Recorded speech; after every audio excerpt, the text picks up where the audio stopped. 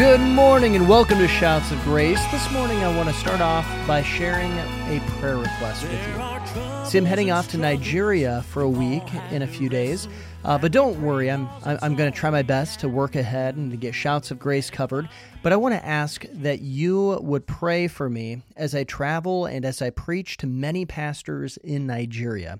See, these men are men who put their life on the line for Jesus Christ every single day. And many of them have seen their friends, their family members, and even their congregation be persecuted for the sake of Christ.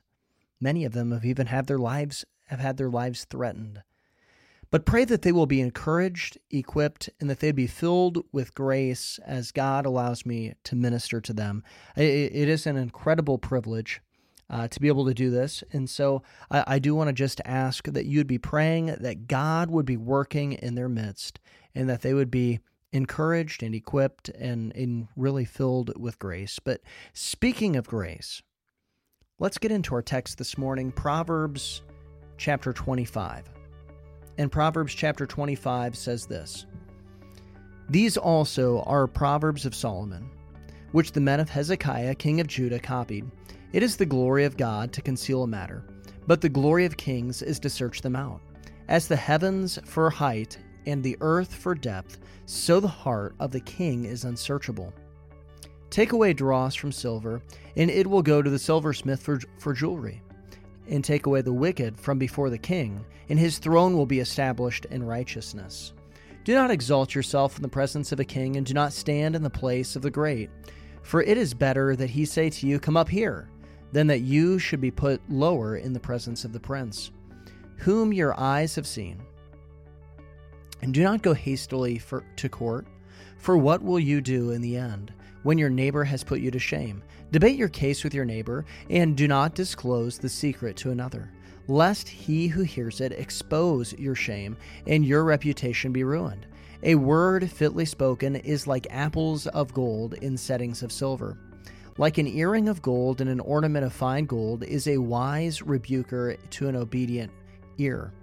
Like the cold snow in a time of harvest is the faithful messenger to those who will send him, for he refreshes the soul of his master. Whoever falsely boasts giving is like clouds and wind without rain. By long forbearance a ruler is persuaded, and a gentle tongue breaks a bone. Have you found honey? Eat only as much as you need, lest you be filled with it and vomit. Seldom set your foot in your neighbor's house, lest he become weary of you and hate you. A man who bears false witness against his neighbor is like a club, a sword, and a sharp arrow. Confidence in an unfaithful man in the time of trouble is like a bad tooth and a foot out of joint, like one who takes away a garment in cold weather, and like vinegar on soda is one who sings songs to a heavy heart.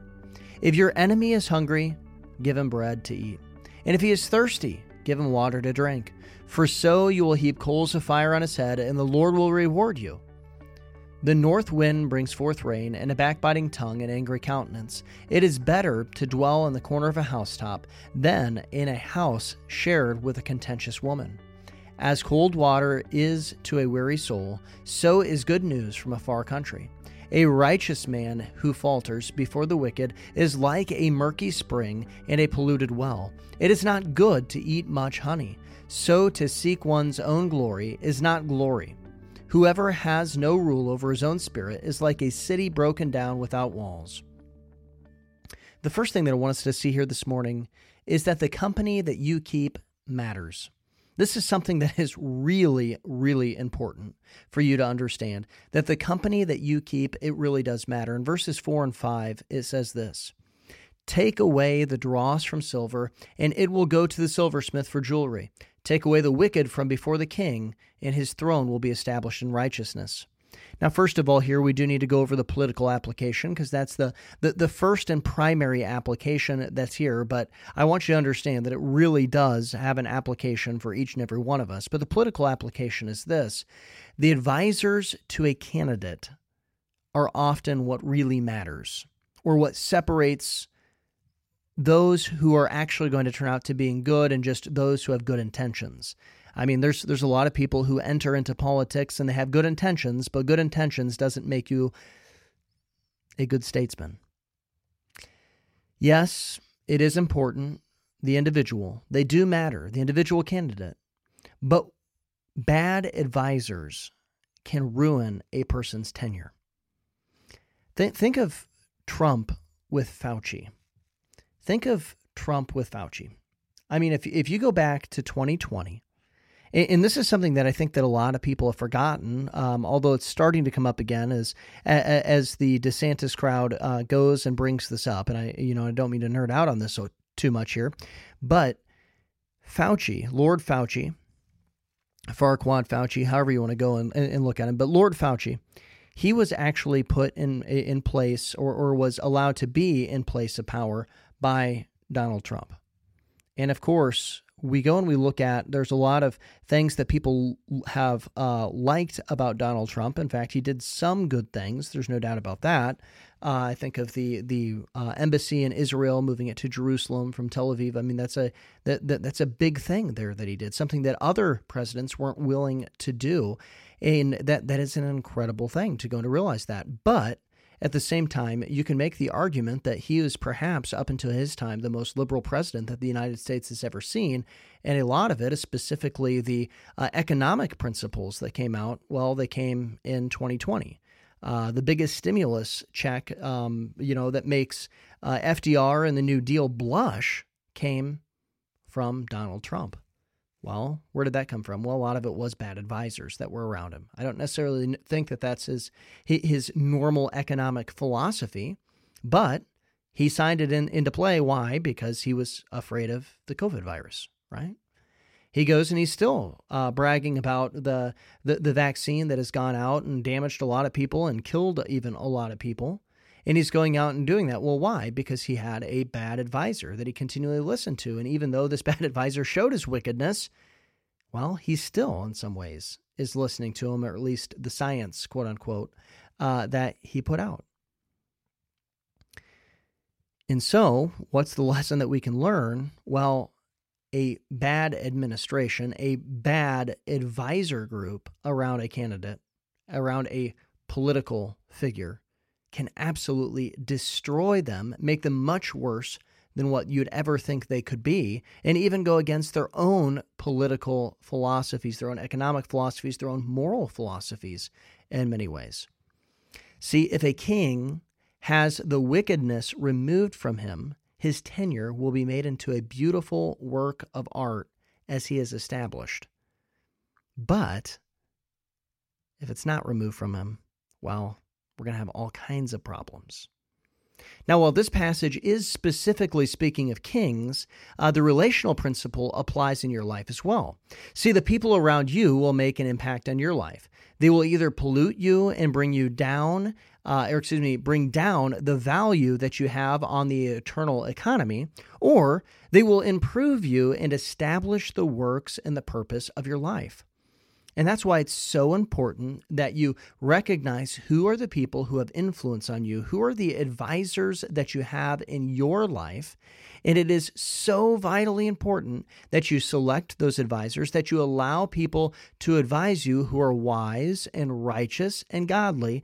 But if they are wicked and foolish and ungodly, then you need to run from them. You need to remove them from your life.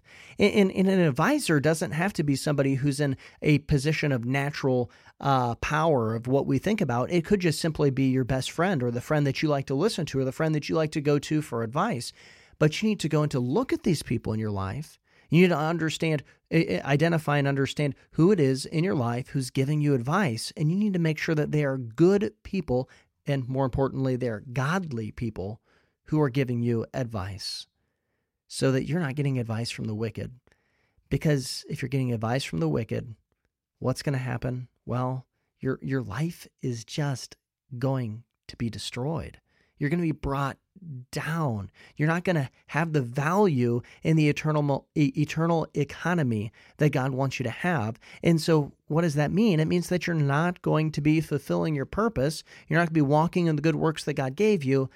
And it means that you're not going to complete the work that God has set in your hands. That's a pretty big deal.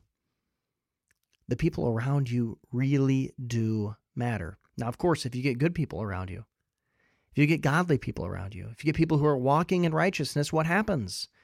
Well, you become a beautiful work of art. Your life becomes a beautiful work of art that is going out and accomplishing everything that God intended for you to accomplish. And so it is so important that you have the right people around you in your life. The company you keep matters. The second thing that I want us to see this morning is that you need to be careful who you put your confidence in, kind of building on this same principle. But in verses 13 and 19, it says this in verse 13, like the cold of snow in time of harvest is a faithful messenger to those who send him, for he refreshes the soul of his master. And then in verse 19, confidence in an unfaithful man in the time of trouble is like a bad tooth and a foot out of joint. See, notice, first of all, here in these two verses that I mentioned, and this was actually brought up several times throughout the chapter if you want to go back and read this, but specifically it's brought up in these two verses. But notice that natural truth that is used to set up the moral truth in both of these examples. So you have this idea of the natural truth, whether this is refreshing snow. Well, the refreshing snow, what is that setting up here? It's setting up in comparing and contrasting the faithful messenger, and then you have the bad tooth and the disjointed foot, and of course that's the unfaithful man, the unfaithful messenger there. See, the principle here that I want us to see, and this is a really important truth, natural law reflects moral law. So therefore, true natural law can always illustrate true moral law. And this is something that is really important because the laws of nature don't go against the laws of God. They're not competing against one another, but rather they're propping one another up, and they're working in tandem together to teach us the truths that God wants us to know. And so natural law follows moral law. These moral laws are shaped, the natural laws are shaped by the moral truths that I don't know if I'd really say pre-existed them, because natural law, it's one of those things that it just is naturally there because these moral laws are right there flowing from the heart of God. And so this is something that's important that we go and we understand. We can go and illustrate moral law by looking at natural law. It's fixed. It's there. It runs by sets of rules. It's not subjective. It is objective. And therefore, we can also know that moral law is not subjective, but it is also objective. And these two things work together because they come from the same creator. They flow from God. God's natural law that he sets cannot contradict his moral law and the principles behind them. But understand something, a faithful person, they will refresh your soul when you put your confidence in them.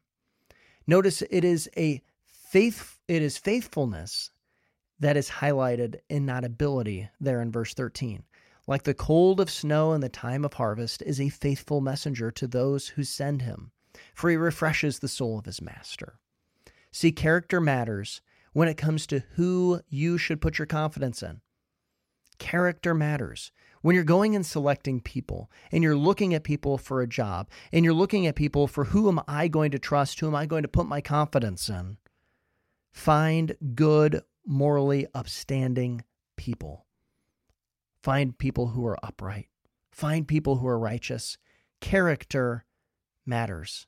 If you want to be refreshed, if you want to go and be able to just go, wow, I know it's going to happen, you need to go and to find people of good moral character, even beyond ability. Your first thing that you should look at is their moral character. The second thing we see here in this passage is the contrasting of the unfaithful person. And the lesson here of the unfaithful person, an unfaithful person is a severe nagging pain. Now, an unfaithful person might be extremely skilled. They might even be brilliant. But the issue is that they're unreliable, and this brings a constant question on if they will come through for you or if they won't. And this also, of course, brings pain when they fail. It brings pain when they fail. Now, an unfaithful person, what are they like? They're like a disjointed foot. That's severe pain right there. If your foot's out of joint, That's severe pain. And of course, then every step that you would take that would be out of joint, it would just, oh my goodness, shoot pain like crazy. But then it says that they're like a bad tooth, a decaying tooth, a hurt tooth, right? Well, what's the problem with a hurt tooth? Well, number one, it hurts and it aches, but it's constant. It's there all the time, just constantly throbbing and hurting. And that's the thing. If you go and you put your confidence in an unfaithful person, somebody who doesn't have good, strong moral character, what happens is that you're going to find yourself worrying. Is this person going to come through? Are they going to do what they said they're going to do? I mean, I know they have the ability to go and do it, but are they actually going to go and do it? And it's going to cause you way more stress, even if the person is supremely talented, than what it would be a less talented but faithful person for you to put your confidence in. That's going to refresh you. They're always going to come through, and afterwards you're going to go, wow, that was nice. Find faithful people with high character. Avoid entrusting unfaithful people with anything of consequence because character matters. Now, the final thing that I want us to see here this morning is how you treat your enemy, or better yet, I should put it this way, how you trust God really matters. Verses 21 and 22, it says this: "If your enemy is hungry, give him bread to eat, and if he is thirsty, give him water to drink, for in doing so you will heap coals of fire on his head, and the Lord will reward you." See, this passage, ultimately, I believe that it is more about how you view God than it is how you view your enemies. Now, this is an interesting thing. Most people would think that this is all about how you're viewing and treating your enemies, but the reality of it is that it has a lot more to do with how you view God and how you trust God. See, for the Christian, we have a singular positive concern. How can I please God? How will I please the one who enlisted me? See, if you are consumed by this thought, then there will be a trust that God will take care of the circumstance. He will take care of the circumstance. See, revenge ultimately is rooted in a fear of man and a lack of a fear of God. When you choose revenge, you're saying, I must be vindicated, and you are vindicating yourself so that others will look fondly upon you. That's what you're doing. When you seek revenge, it is ultimately not for yourself, and it's obviously not for God when you're seeking revenge. You're ultimately going and saying, I care about what others think of me, and so therefore I'm going to try to vindicate myself. But if you are truly consumed by God's opinion, if you have lost your will to the will of your master, then you will be able to leave the matter in his hands and trust that he is a rewarder of those who diligently seek him. I'm not advocating for passive positions. I trust that if you've listened to this, if you've gotten 25 into this, you've probably figured that out. I'm not much of a passive person when it comes spiritually. But what I am saying is that there are times that we definitely need to stop, take a step back, and go, I'm not going to defend myself. I'm not interested in defending myself. I'm not interested in going and striking back. I'm simply interested in presenting God's truth and seeking to see people come to know Jesus Christ, no matter what the cost. See, if you're truly consumed by God's opinion of you, you will be able to leave the matter in his hands and trust that he is a rewarder of those who diligently seek him. Now, of course, the goal must be to please God and not to heap coals of fire on your enemy's head when we read this passage. A lot of times I think people read this passage and they go, yeah, I'm going to go do something kind because I want to make sure some coals of fire are heaping on people's heads. Oh, yeah, I got them. No. You must truly seek to please God. You must truly leave it to God. You must not worry about the heaps of, or the coals being heaped upon people's heads. You must just simply be consumed with the fact, with the idea, with the thought, I must please him. Well, thank you for listening today, and remember Joshua 1:8-9 as we depart. This book of the law shall not depart from your mouth, but you shall meditate in it day and night, that you may observe to do according to all that is written in it, for then you will make your way prosperous, and then you will have good success. Have I not commanded you? Be strong and of good courage. Do not be afraid nor be dismayed, for the Lord your God is with you wherever you go. Waiting for his hand to move. Oh, but even in darkness, we hold to the promise. There's nothing we can't overcome.